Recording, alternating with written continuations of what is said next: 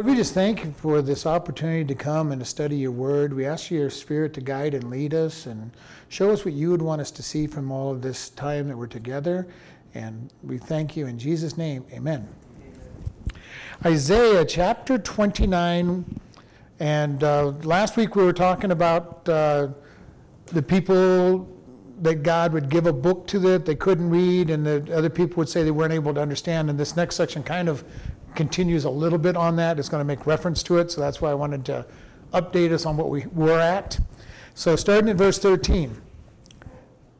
Wherefore the Lord said, for as much as this people draw near me with their mouth, and with their lips do honor me, but have removed their heart far from me, and their fear toward me is taught by the precept of men.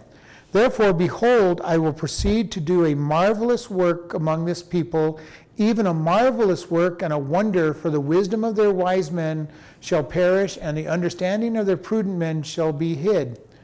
Woe unto them that seek deep to hide their counsel from the Lord, and their works are in the dark. And they say, who sees us, and who knows us?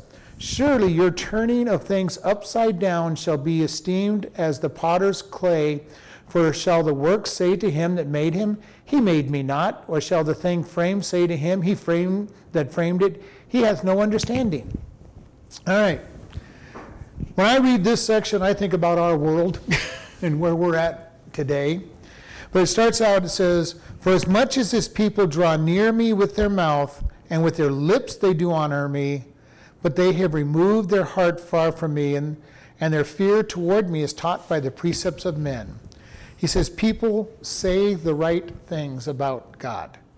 And we have lots of people who will tell you how much they love God and how God is blessing them, and they believe in God and all these other things. And then you kind of look at their life and you're going, do you even know God?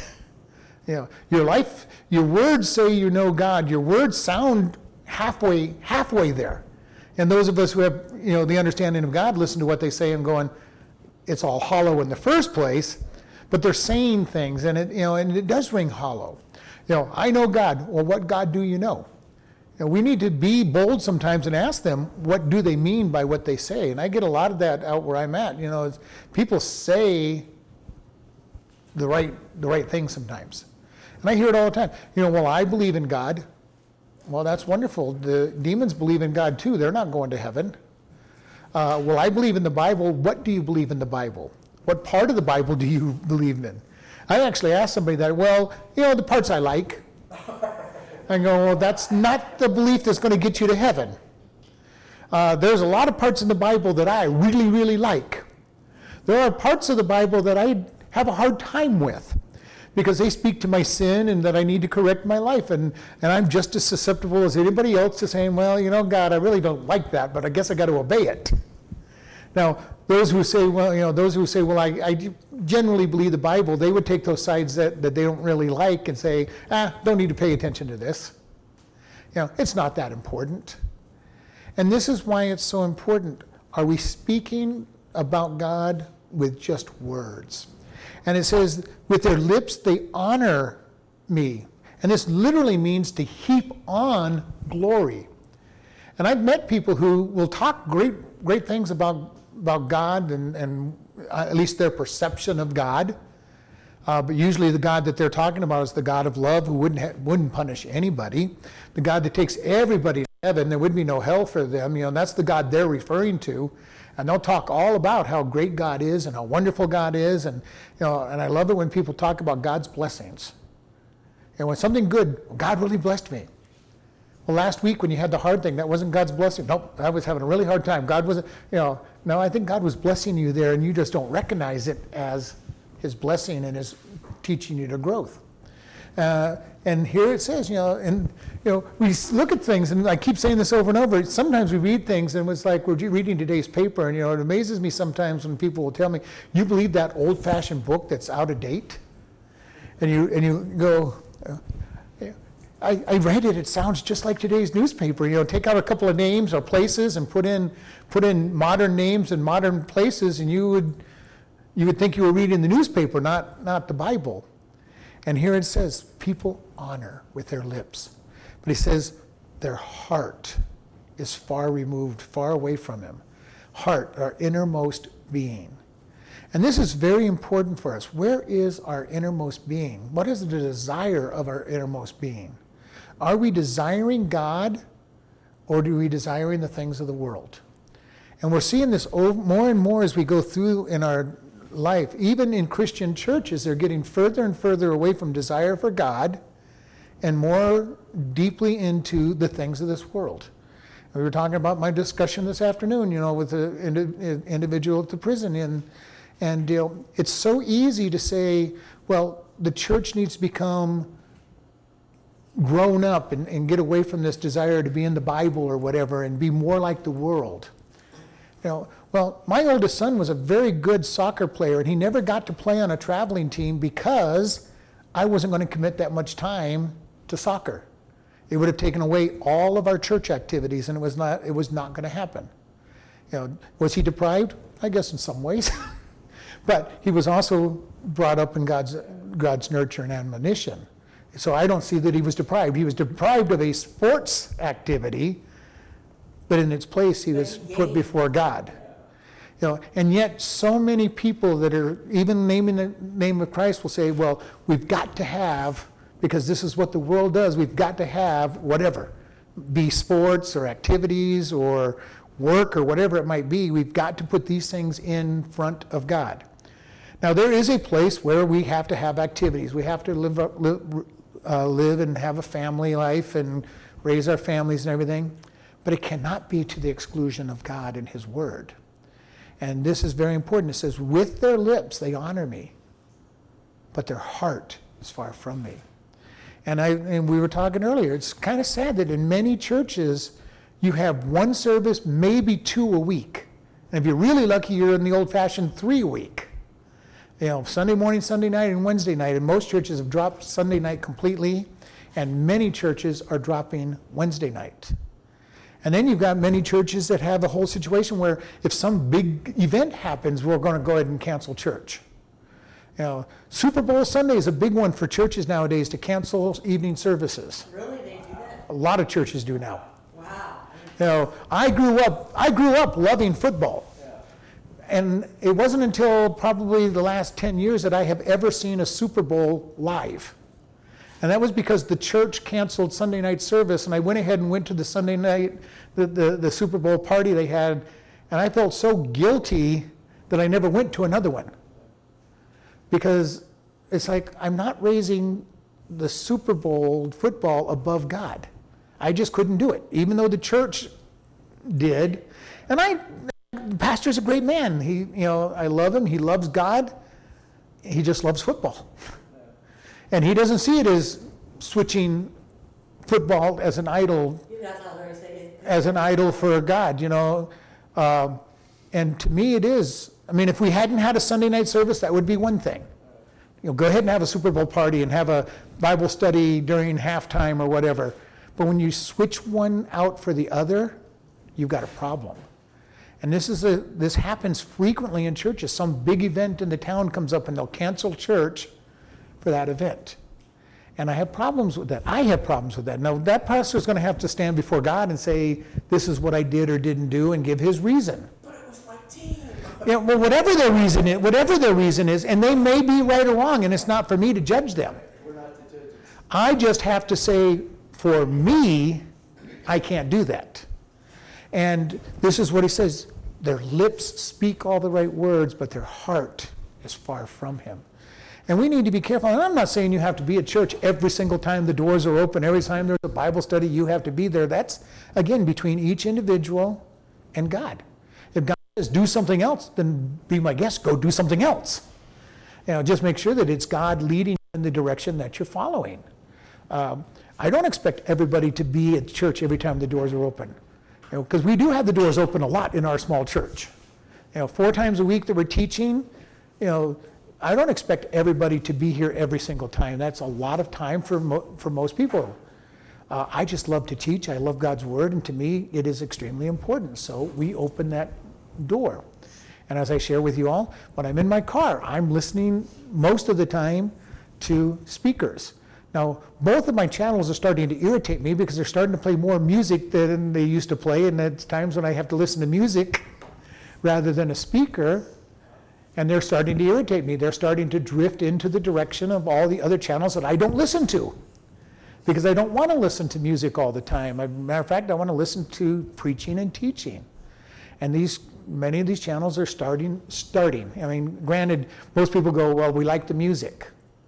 If I want the music, I'll go to SOS or KG or K-Love or any of these other channels that I can get all over the valley. I purposely not want to listen to them.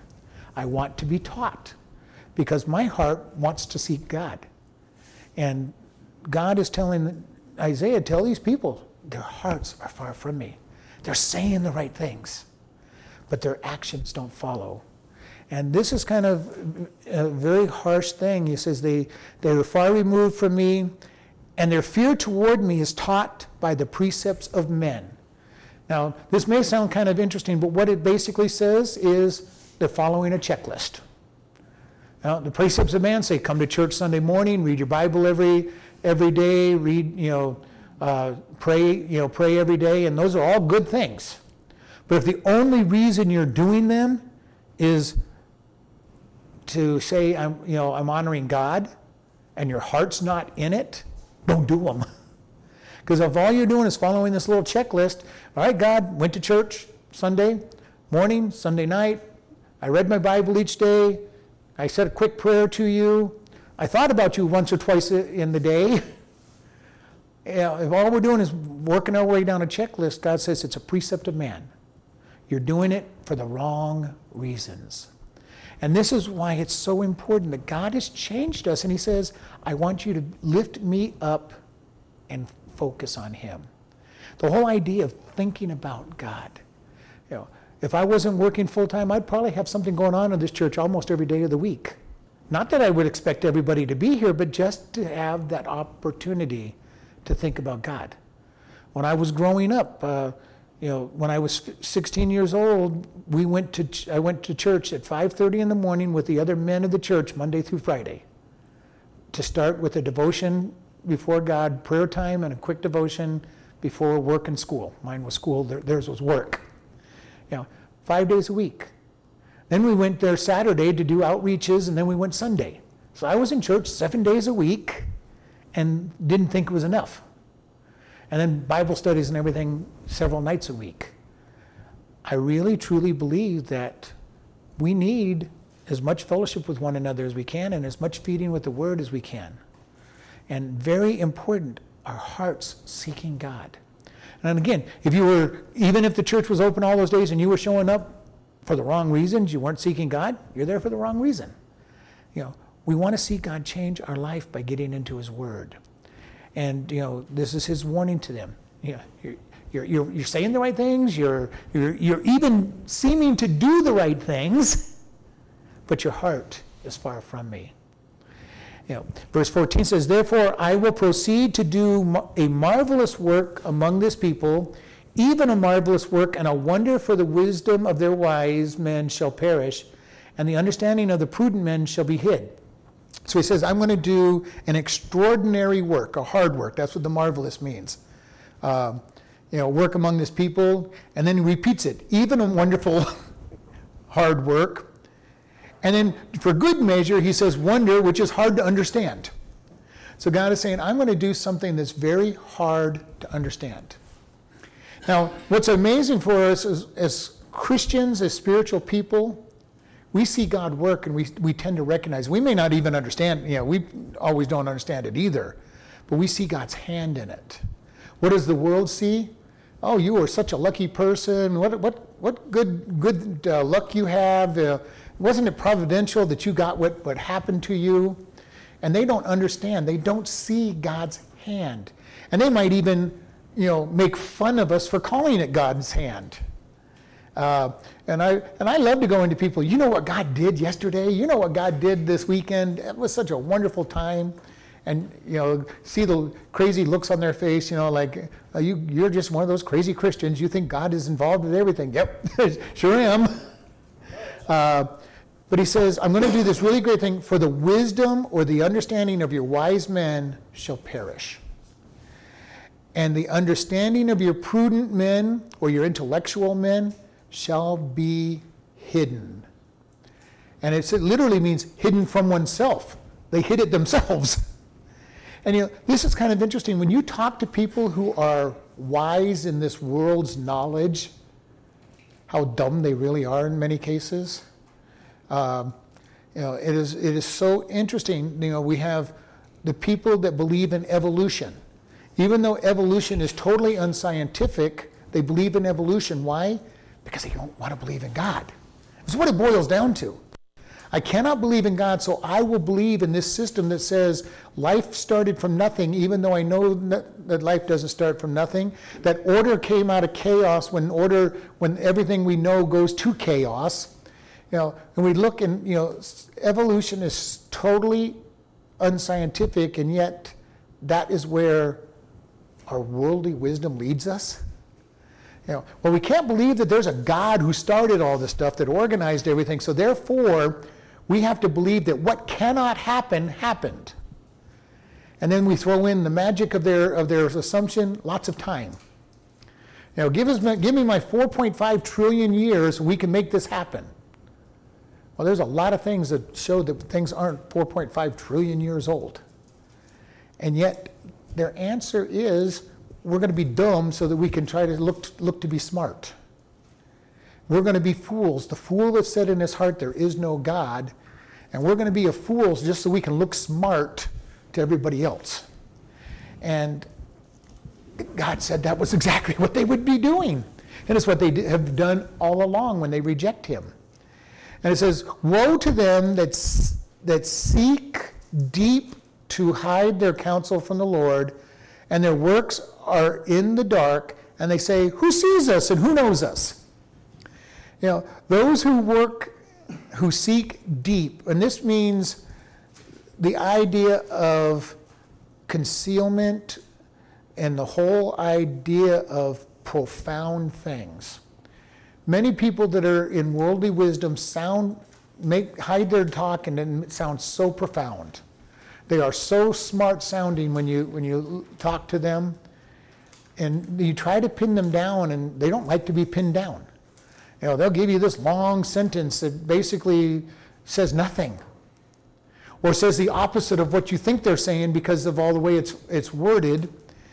And when you work in trying to figure out what it is they say, they're working very hard to sound profound in the complexities of things, and all they're trying to do is hide. Who can see us? And who knows us? God says he knows us. He said in Jeremiah, he knew us before we were formed in our mother's womb. How much deeper can you get as far as hiding? Okay, I haven't even been formed yet, and God knows me. How much are you wanting to hide from him? How are you going to hide from him? He is everywhere, every time, at the same moment. You can't hide from him. He says, you hide yourself in the darkness, and he says, behold, I am there. And then also in the Psalms, he says, you hide in hell, and I am there. Now, there's no comfort from God in hell, but he will see even those that are in hell who think they're hiding. And this is, what goes on, because God knows us, he understands.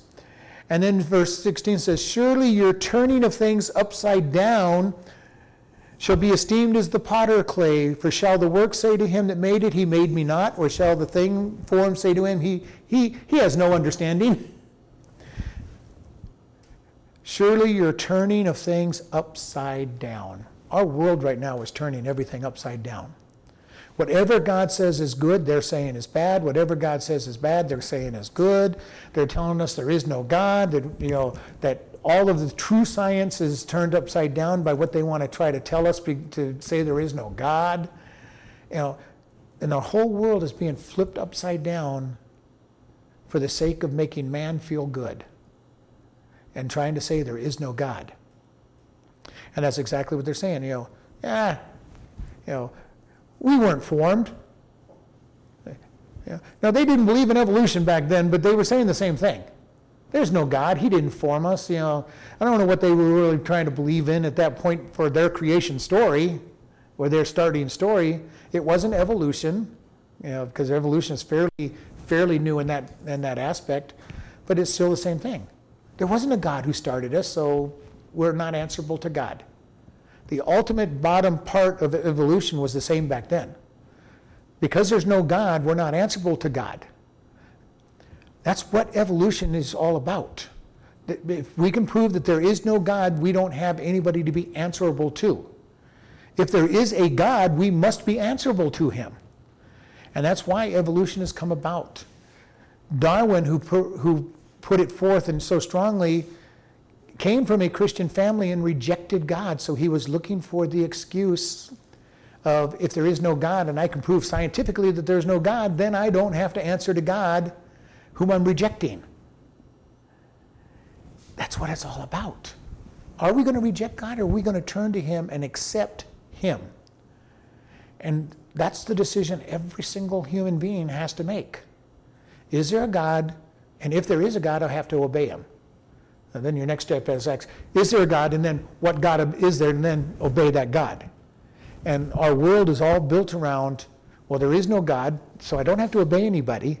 And if I choose to obey somebody, we have designer religion, which I get to pick what I want to do, and I make myself God. Basically, he's making himself God. Right. If I can choose what parts of each religion I want to follow, I'm making myself God. And, well, I got to decide. I like these, I like this, don't like those. So what have I really done? I've made myself God. I can't believe people think that way. Well, they don't actually take it to the point where they think they're God. They just think I can pick and choose what I want. But ultimately, that's exactly what you're saying. Bottom line, if I can pick and choose what I want out of all the different religions or my own brain and philosophies and pick what I want to believe, I am saying I am God, which is the ultimate sin. That was what Satan's major sin was. I will be like the Most High. That was his temptation to Adam and Eve. The day you eat of this fruit, you will be like God. And to our day, it's still one of the prime temptations and sins that come our way. You can be like God. Just make your decisions. You think the way you want to think. You're God. God rejects that all the way. And he keeps over and over saying, quit turning things upside down. I'm God. I formed you. I made you. I have the right to make the rules for you. I have the right to tell you what to do and what not to do because I formed you. And the world keeps wanting to say, well, God, we don't want to believe in you.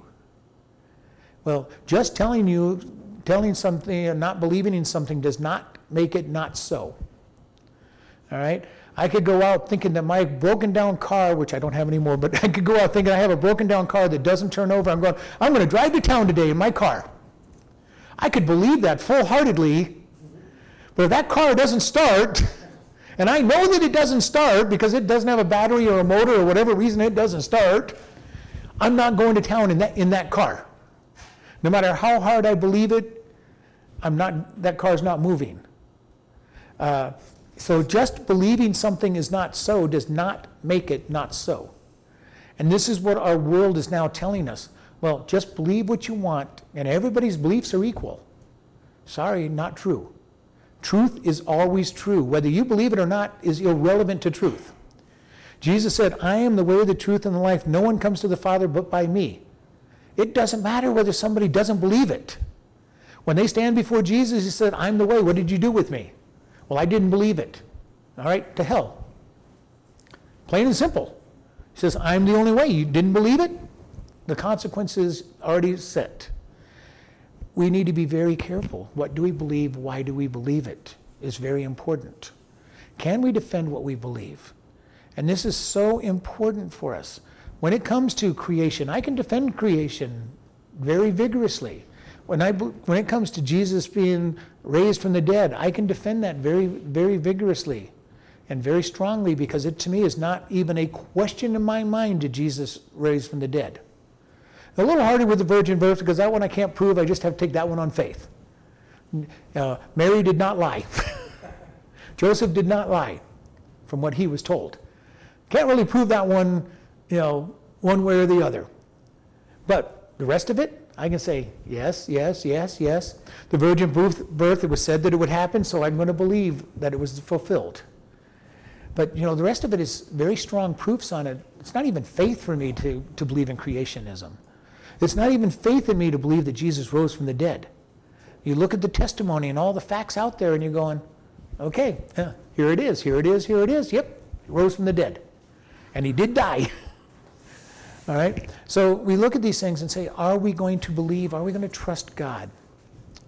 Verse 17. Is it not yet a very little while, and Lebanon shall be turned into a fruitful field, and the fruitful field shall be esteemed as a forest? And in that day shall the deaf hear the words of the book, and the eyes of the blind shall see out of the obscurity and out of darkness. The meek also shall increase their joy in the Lord, and the poor among men shall rejoice in the Holy One of Israel. For the terrible one is brought to naught, and the scorner is consumed, and all that watch for iniquity are cut off. That make a man an offender for a word, and lay a snare for him, that reproves in the gate, and turns aside the just for a thing of naught. Therefore, thus saith the Lord, who redeemed Abraham concerning the house of Jacob? Jacob shall not now be ashamed, neither shall his face wax pale.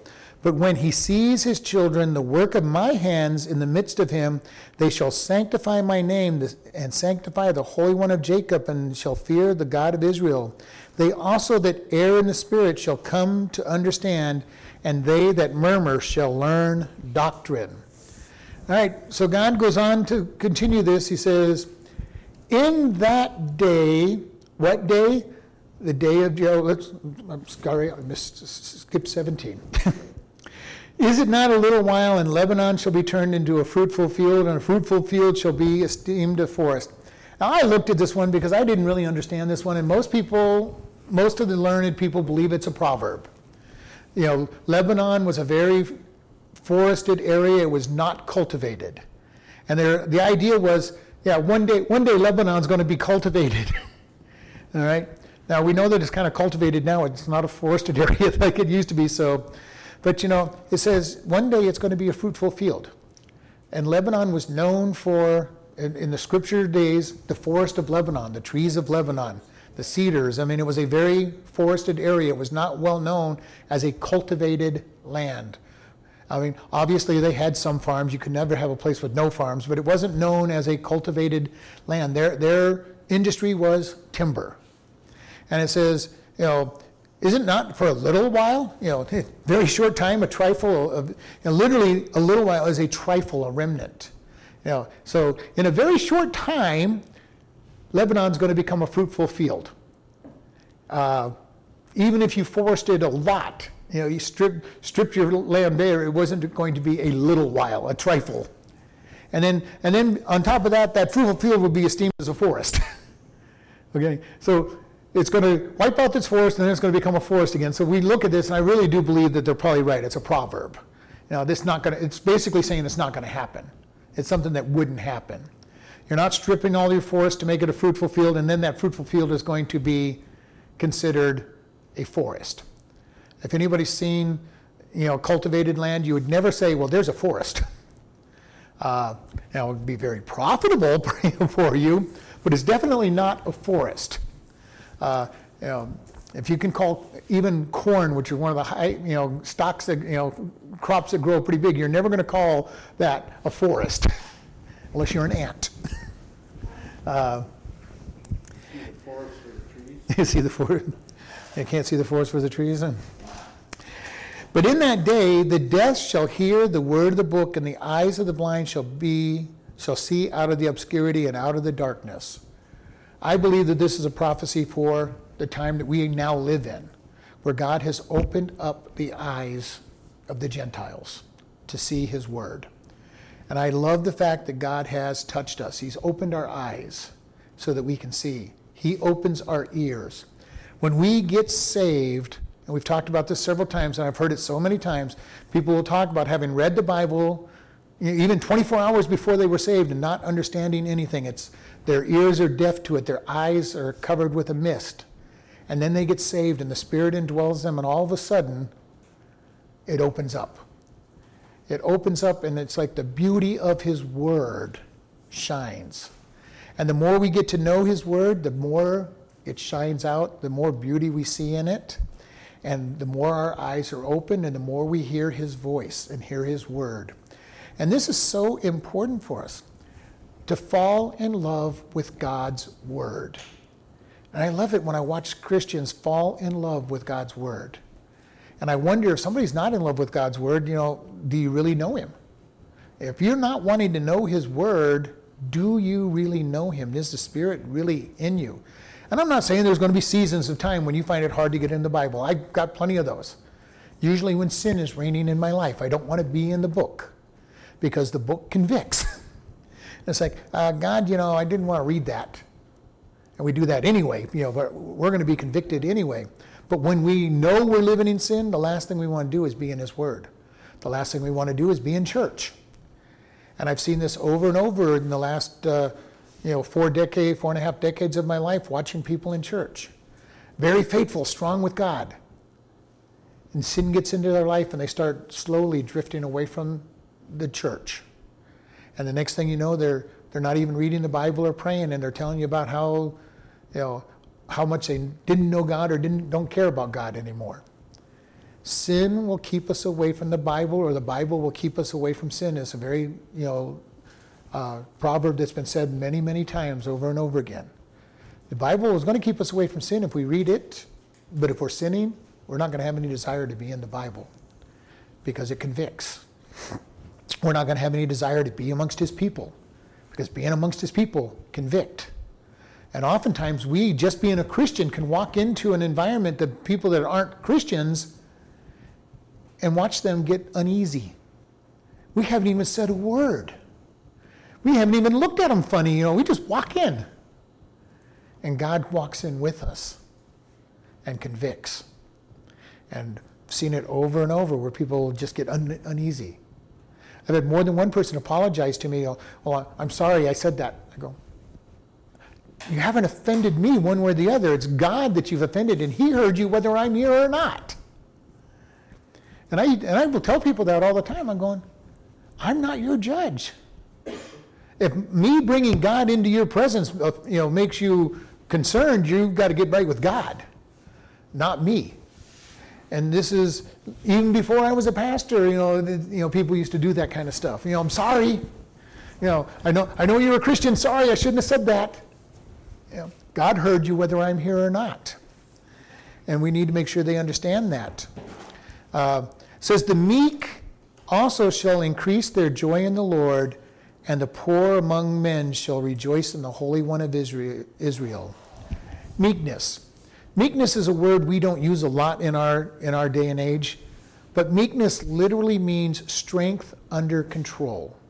Okay, a lot of times people look at, well, he's meek, he's a pushover, they're a wimp. But in reality, Moses was called the meekest man that ever lived. And Moses was a pretty violent man at times. When he lost control, he lost control. But he also had great control of himself for the most part. Yes, he broke the 10 Commandments. Yes, he struck the rock twice. Yes, he yelled at the people a couple of times. But those handful of events over the 80 years that he led the 40 years he led the people were pretty small compared to how many times he maintained himself. Yes, I know, wonderful people, easy people to lead. They always agreed with him and always did what they were supposed to do. Of course, we know that's being very facetious and not true. They were very grumbly and murmuring and complaining all the time. And Moses, in most cases, kept his cool. He was meek. Strength under control. The world looks at that and saying, you're just a weakling. As they let go of their temper and they let go of their anger at everybody and anything, and they abuse people. Meekness, strength, being controlled. It says, the meek shall increase their joy in the Lord. And I was thinking, joy. Joy is that strong, deep feeling of pleasure and gladness. To a degree, happiness. And it's deep. It's much deeper than happy. Happy is, very transitive. I'm happy when things are going good, and I'm not happy when things are going bad if I'm walking in happiness. And this is the same thing. Many Christians believe that we're supposed to be happy all the time. Well, when bad things are happening to you or seem to be happening to you, and you lose sight of God, you're not going to be too happy. Even if you're in sight with God, you just lost your house and your car and your family, you're not going to be, oh, great, God's got a great plan for me. Hopefully you know it in the back of your mind, but there's going to be some sadness. You just lost everything. But there should be that deep joy that says, God, you're still in control. You're still in control. God, I really don't like the fact that I've lost my family. Job lost his entire family. All 9 of his children, all of his wealth, all of his possessions. There was great sadness. He was covered with dust and in sorrow. But yet, he also had a deep, abiding trust in God. His wife comes along and says, curse God and die. And he goes, shall we accept, goodness from God and not evil when it comes? He says, naked I came into this world and naked I will depart. Was he happy about all that loss? Absolutely not. But he had a deep joy and contentment that kept him honoring God. And it says, the meek shall increase their joy in the Lord, and the poor, those that are in need, shall rejoice in the Holy One of Israel. Again, understanding God is in control. And this is the greatest thing for me to know. God is in control. And I love the fact that he's in control because that gives me deep peace. Yes, I might forget for a few minutes when something seems to be going wrong, but usually I come very quickly, God, you're in control. Don't understand it. Not very happy that it's happening, but you are in control. And we look at these things and say, God, I just want to trust you. I'm going to rejoice in the Holy One of Israel, God. Put my whole rejoicing, God, you're the creator, you're the master.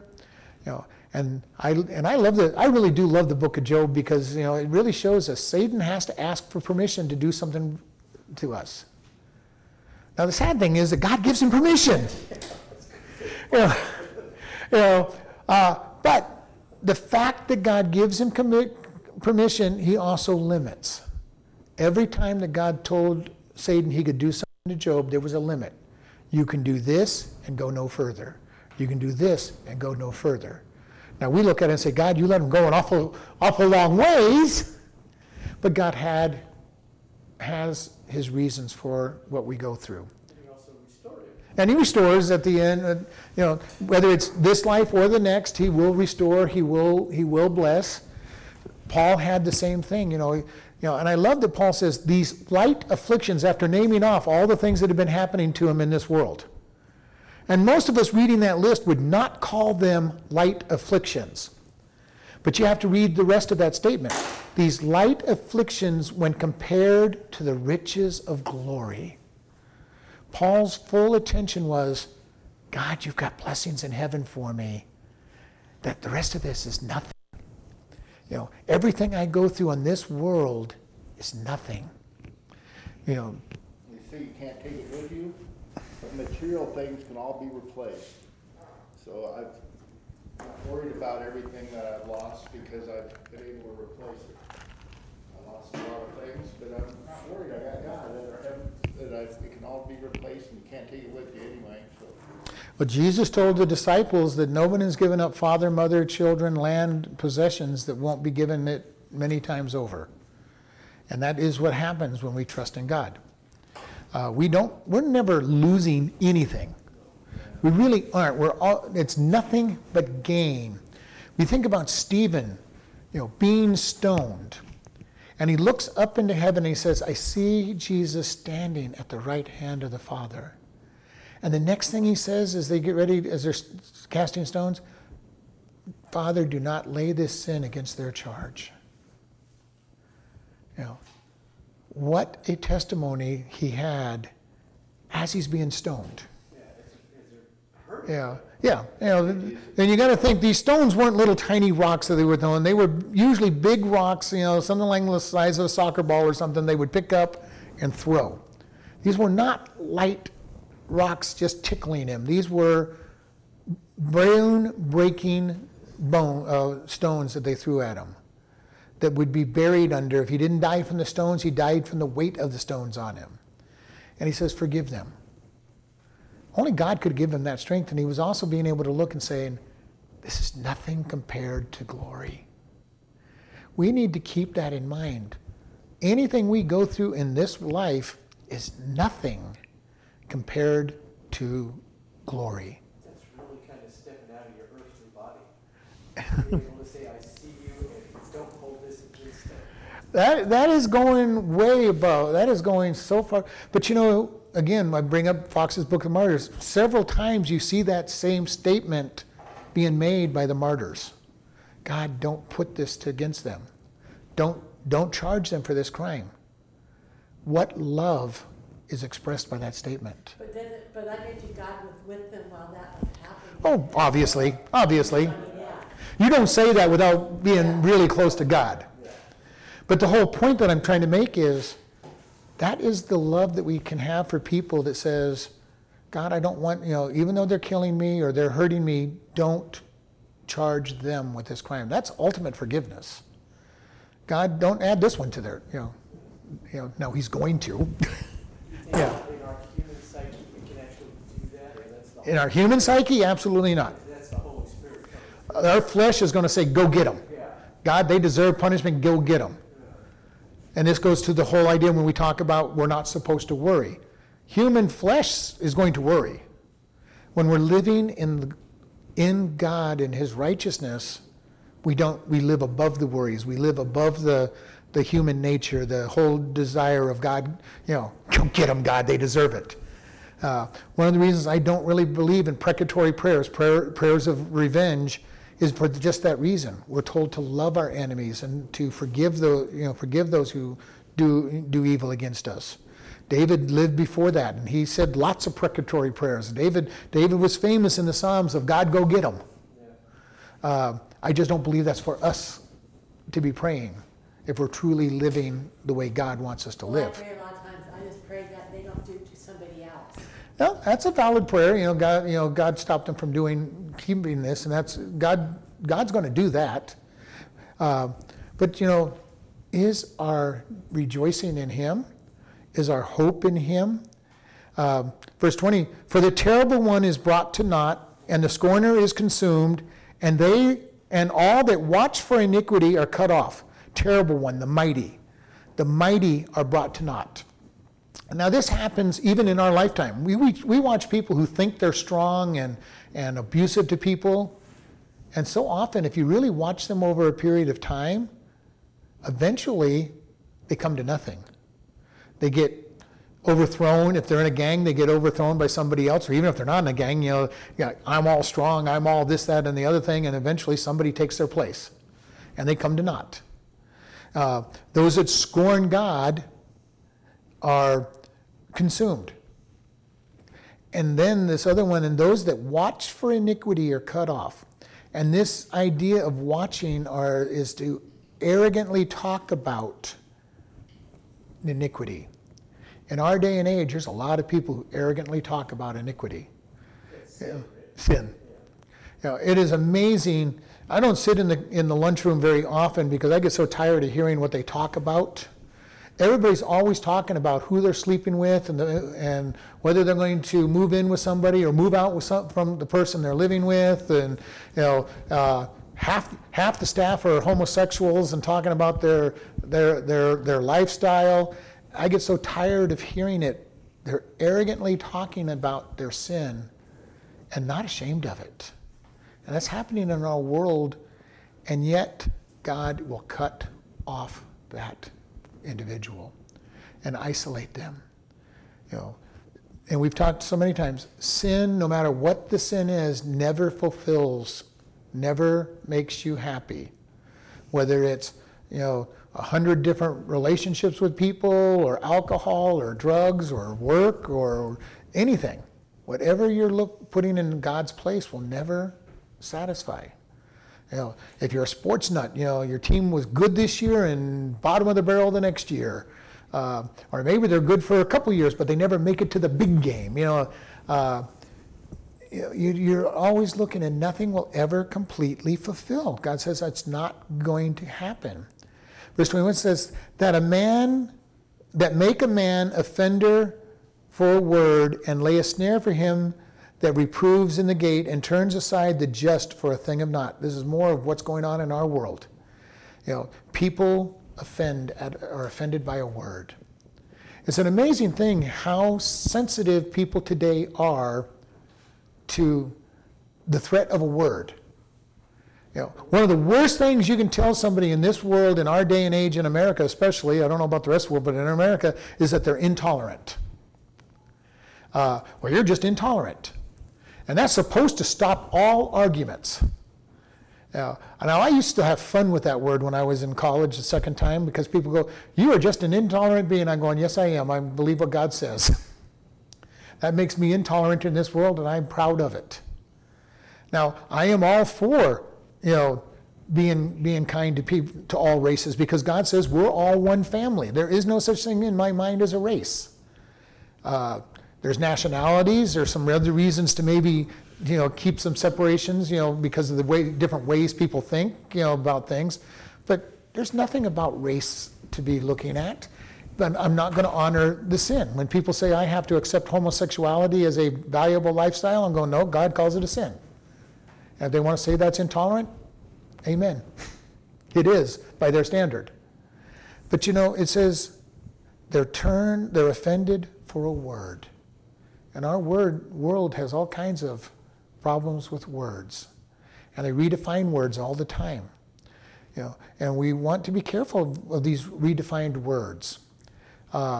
Because we're seeing so much going on with what's happening and the direction this world is going in. And sin is being accepted. Sin is being promoted even. And, it's going to be such that God is going to snare people. He's going to turn aside what's going on, what they're calling good, is going to be looked at, and he's going to say no. God has not changed his mind about sin in the 6,000 years of our time, nor in all of eternity before time and after time. Sin is always going to be sin. And God does not change. And this is what gets told to us as Christians so often. Well, you guys just need to evolve with the rest of society. We've grown past all those silly little superstitions that you're believing in. You will stand before God, and your stance will not hold water with God.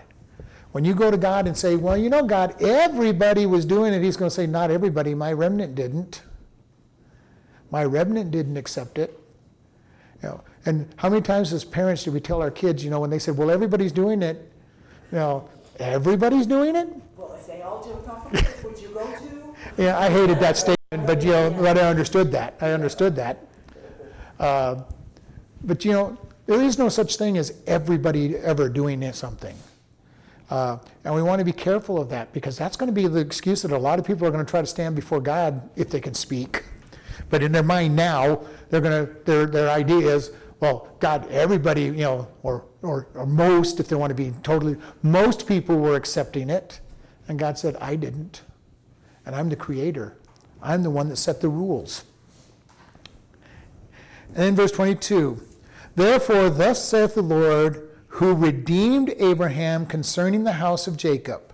Jacob shall not now be ashamed, neither shall his face wax pale. This is kind of an interesting statement.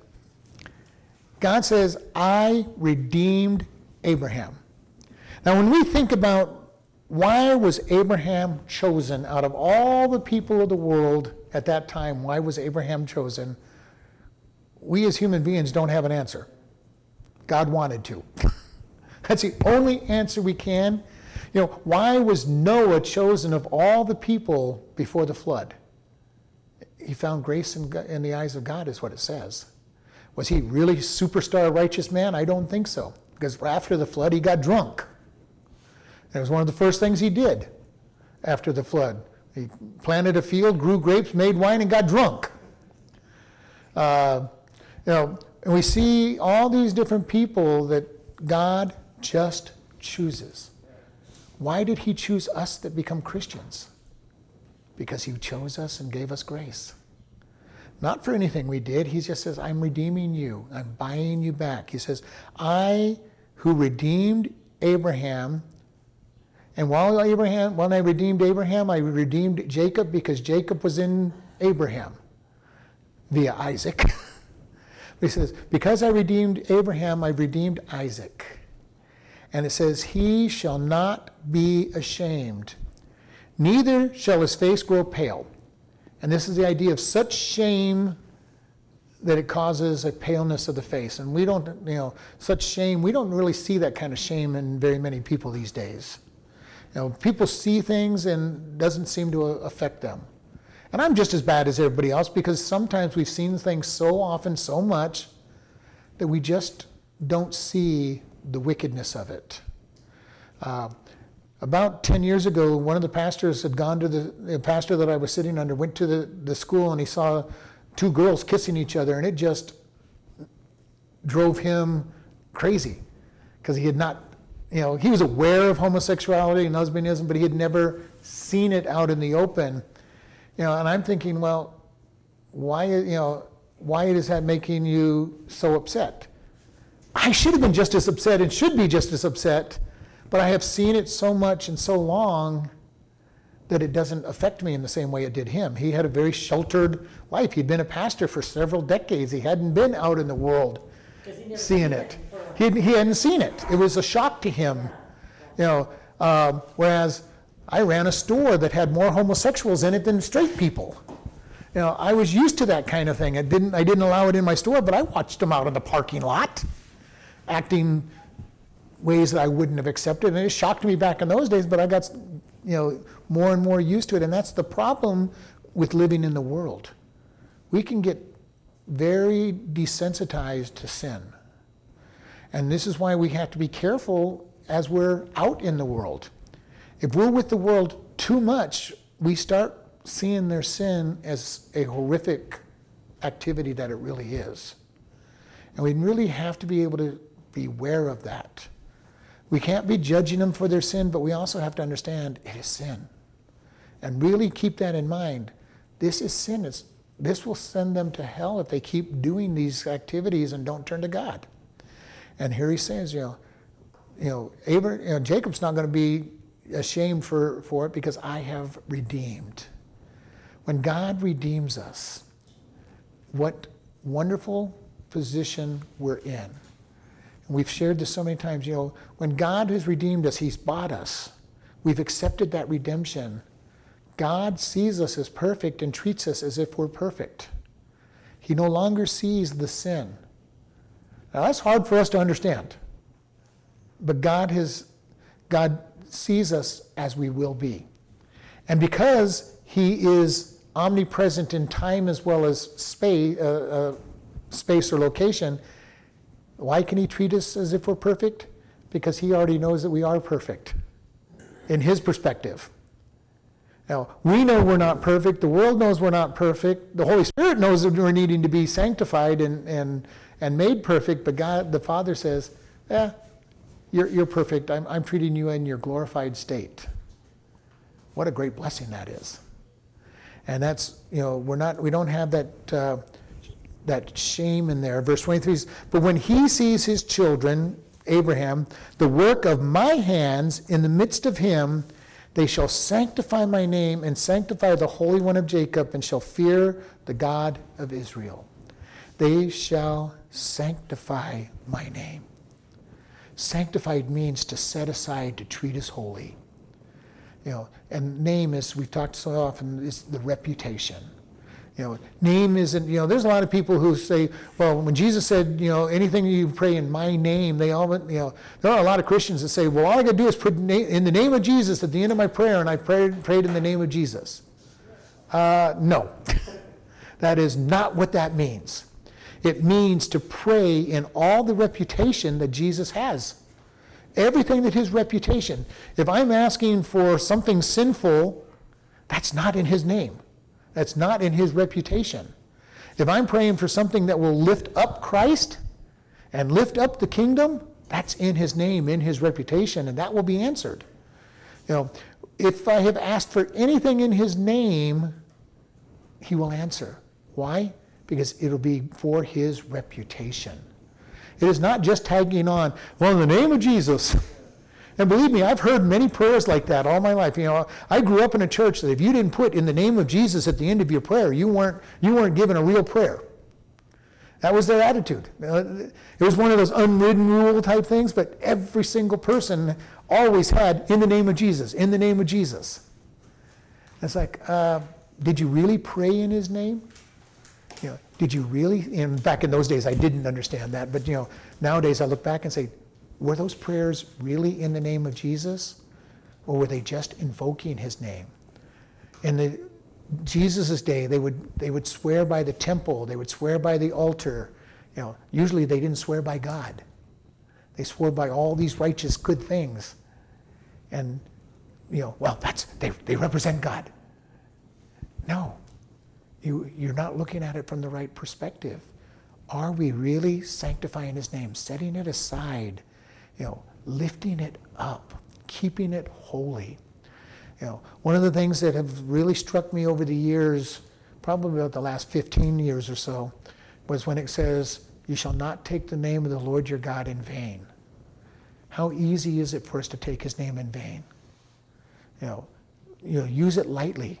We might not, it's much more than just cursing. It's just saying something so light, not even considering God, well, God wouldn't do that. Well, it depends on what that is and what you really believe, but you may be taking his name in vain. We have an entire generation of children and teenagers and young adults that are putting OMG at the end of their text messages. Oh my God. Are they really praying to God? I don't think so. Most of them are using it as a vain, light saying. And they're not recognizing that it's God. And they would even say, oh my God, without even recognizing it, being a light use of his name. Are we sanctifying his name? Do we lift it and elevate it high? We need to be very careful about this. Are we lifting him up? Is he holy? Is he righteous in our thoughts? And then the last sentence, they also that err in the spirit shall come to understanding, and they that murmur shall learn doctrine. This is God's grace. Those who wander about in the spirit shall come to understanding. And some of this is just the idea, I want to find God. I don't know how to find him, but I want to find him. Okay? And there's times when I've done that. God, I'm coming the long way. I'm going around in big circle, but I'm going to end up back, you're going to help me come back to you. And they that murmur, whisper, complain, shall learn doctrine. And we've talked about this many times. Doctrine is not a scary word. Doctrine literally just means a way of thinking. Okay? Most Christians are afraid of the word doctrine. Well, I can't study doctrine. That's way above me. Well, I'm hoping you're studying doctrine every day by getting into his word and learning the way God wants you to think and matching up. And, doctrine is not a word we use often in our 21st century America. I don't think I ever use it. No, probably you don't. But, in history we have things like the Monroe Doctrine.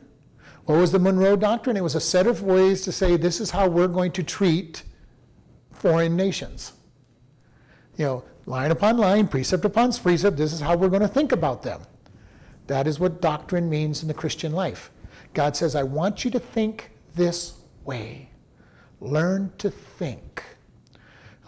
In colleges, we used to, until very recently, we studied doctrines. We were disciples of a doctrine, whatever that doctrine was. So medical, law. So that's a different word than doctrine. Same thing, a way of thinking. Oh. Jesus trained up his disciples by walking with them 24 hours a day, 7 days a week, teaching them how to think like he did. So when we read the Bible and we start thinking the way God thinks, then we're doing You're learning doctrine. Okay. Yeah, it's not a big thing, because when you talk about it on the radio, it's doctrine, we think it's this big, high, college-like thing. You know? And some people use it that way, but that's not what it is. It is doctrine literally is a way of thinking. This is how I'm structuring my thoughts to follow into a decision. When we talk about learning to forgive people because God forgives, that's a way of doctrine. I start thinking the way God does about forgiveness. I start thinking about God like God does about grace and love and caring for the lost. Doctrine. That's what doctrine is. When a couple chapters ago, when we read in Isaiah, line upon line, precept upon precept, here a little, there a little, that's doctrine. God builds a way of thinking. And luckily, God builds it slowly, over much repetition. And he keeps repeating himself and saying, eventually you're going to get it. Eventually, the Holy Spirit is going to get it through to you, and you're going to start thinking the way I want you to think. And that comes down to when we get to this place where all of a sudden we look at our life and we go, I wouldn't have done that last year, 5 years ago, 10 years ago. And why did I do it that way? Doctrine is starting to change who you are. Change who you are, and you're giving your mind to God, and God's word is coming in, and you're having a new way of thinking. Doctrine. Those that murmur, those who seek after God will learn doctrine. It just sounds so sophisticated. Well, it is. It's a and that's why I try to make sure when we read the word doctrine, it's just literally a way to think. And that's all it really comes down to. I'm learning a way to think that matches God. Or I'm learning a way to think that doesn't match God, which is not a hard one to learn because our flesh wants to do it that way. It's much harder to learn to think with God because that takes the Spirit convicting us, changing us. We get into his word, which is why I am such a strong believer of teaching God's word. Because the more of the word that we're taught, the more we will start to change. And then we'll look back over time and look at where we've come and say, wow, God, look at this. You've changed me. You've changed who I am. Can you learn on your own? You can. And it's like I said, if you want to fix a car, I'm going to take a car because I'm inept when it comes to cars. And I go to the internet and I look up a YouTube video and I figure out how to do something. As soon as I go out to the car, I forget just about everything I've watched on the YouTube and have to go back again and watch it 4 or 5 more times. And finally, the 20-minute job is done 3 hours later.